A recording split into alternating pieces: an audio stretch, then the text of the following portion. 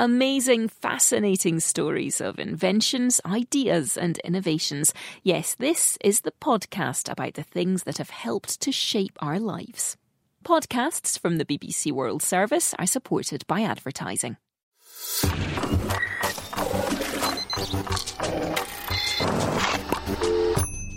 "50 Things That Made the Modern Economy" with Tim Harford. In January 1842, Charles Dickens arrived on American shores for the first time. He was greeted like a rock star in Boston, Massachusetts, but the great novelist was a man with a cause. He wanted to put an end to cheap, sloppy, pirated copies of his work in the United States.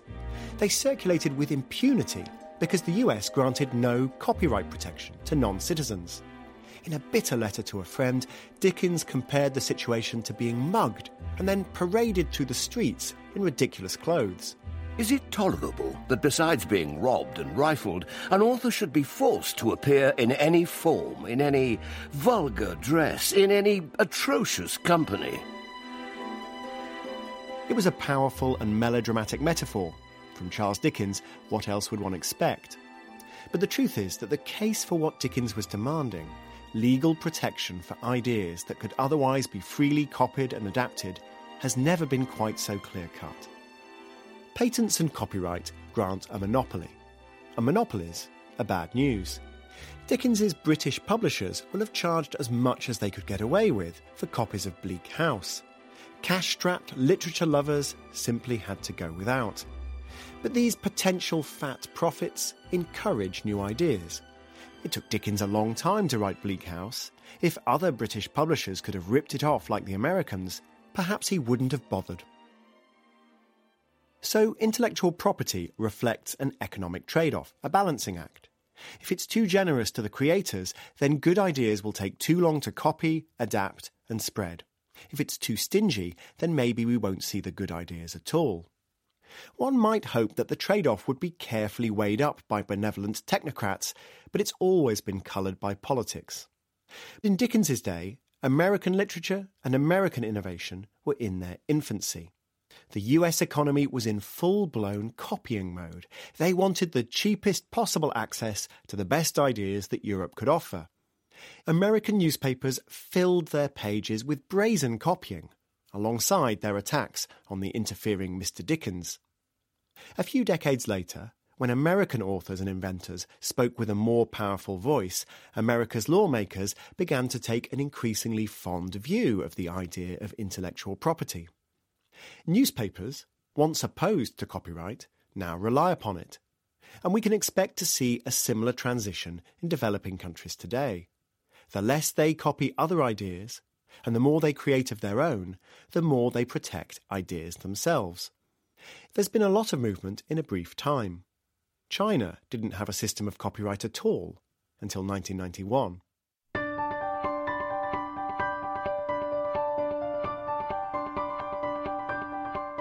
The modern form of intellectual property originated, like so many things, in 15th century Venice. Venetian patents were explicitly designed to encourage innovation. They applied consistent rules. The inventor would automatically receive a patent if the invention was useful. The patent was temporary, but while it lasted, it could be sold, transferred, or even inherited. The patent would be forfeited if it wasn't used, and the patent would be invalidated if the invention proved to be closely based on some previous idea. These are all very modern rules, and they soon created very modern problems. During the British Industrial Revolution, for example, the great engineer James Watt figured out a superior way to design a steam engine. He spent months developing a prototype, but then put even more effort into securing a patent. His influential business partner, Matthew Boulton, even got the patent extended by lobbying Parliament. Boulton and Watt used it to extract licensing fees and crush rivals.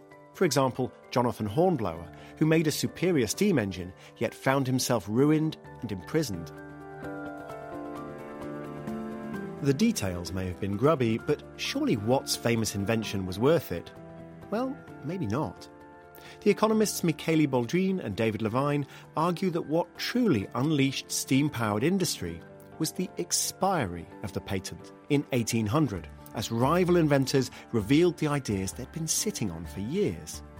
And what happened to Boulton and Watt once they could no longer sue those rivals? They flourished anyway. They redirected their attention from litigation towards the challenge of producing the best steam engines in the world. They kept their prices as high as ever, and their order books swelled.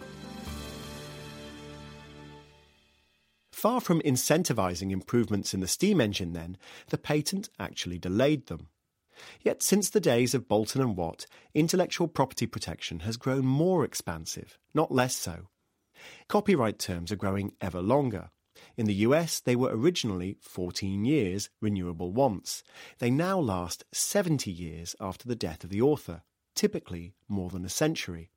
Patents have become broader. They're being granted on vague ideas. For example, Amazon's one-click US patent protects the not entirely radical idea of buying a product on the internet by clicking only one button. The US intellectual property system now has a global reach, thanks to the inclusion of intellectual property rules in what tend to be described as trade agreements. And more things fall under the scope of intellectual property.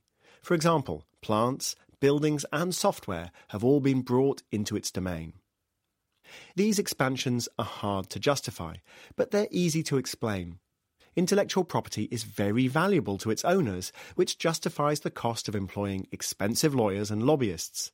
Meanwhile, the costs of the restrictions are spread widely over people who barely notice them. The likes of Matthew Boulton and Charles Dickens have a strong incentive to lobby aggressively for more draconian intellectual property laws, while the many buyers of steam engines and Bleak House are unlikely to get politically organised to object. The economists, Boldrin and Levine, have a radical response to this problem. Scrap intellectual property altogether. There are, after all, other rewards for inventing things. Getting a first-mover advantage over your competitors, establishing a strong brand, or enjoying a deeper understanding of what makes a product work. In 2014, the electric car company Tesla opened up access to its patent archive in an effort to expand the industry as a whole, calculating that Tesla would benefit from that. For most economists, scrapping intellectual property entirely is going too far. They point to important cases, for example, new medicines, where the costs of invention are enormous and the costs of copying are trivial. But those who defend intellectual property protections still tend to argue that right now they're too broad, too long, and too difficult to challenge.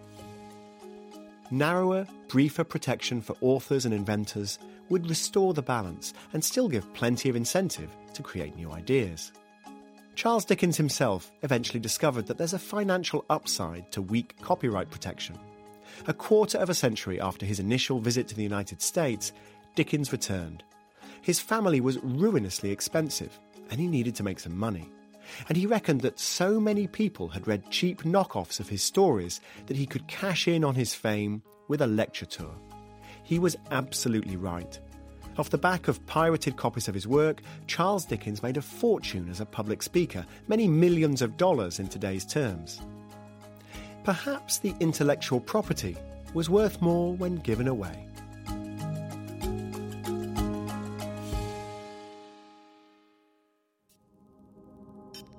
Michele Boldrin and David Levine have made their book freely available online. It's called Against Intellectual Monopoly. For a full list of our sources, please see bbcworldservice.com/50things. If you like what we've been doing on 50 Things, please do rate or review us, wherever you get your podcasts from. We'd love to know what you think, and it also helps other people find the programme. Thanks. Today's sponsor is Carbonite. Protect your business from ransomware and other forms of data loss. If you're paying attention to the headlines, you've heard about ransomware, a computer virus that locks your files until you pay a ransom. But did you know that more and more businesses are under attack? The key to stopping ransomware is protecting yourself before you're attacked. With Carbonite, if your business becomes infected, you can recover clean files from their super secure servers. Best of all, you don't have to remember to upload files. Carbonite does it automatically. Try it free at carbonite.com/podcasts and receive 2 free months if you buy.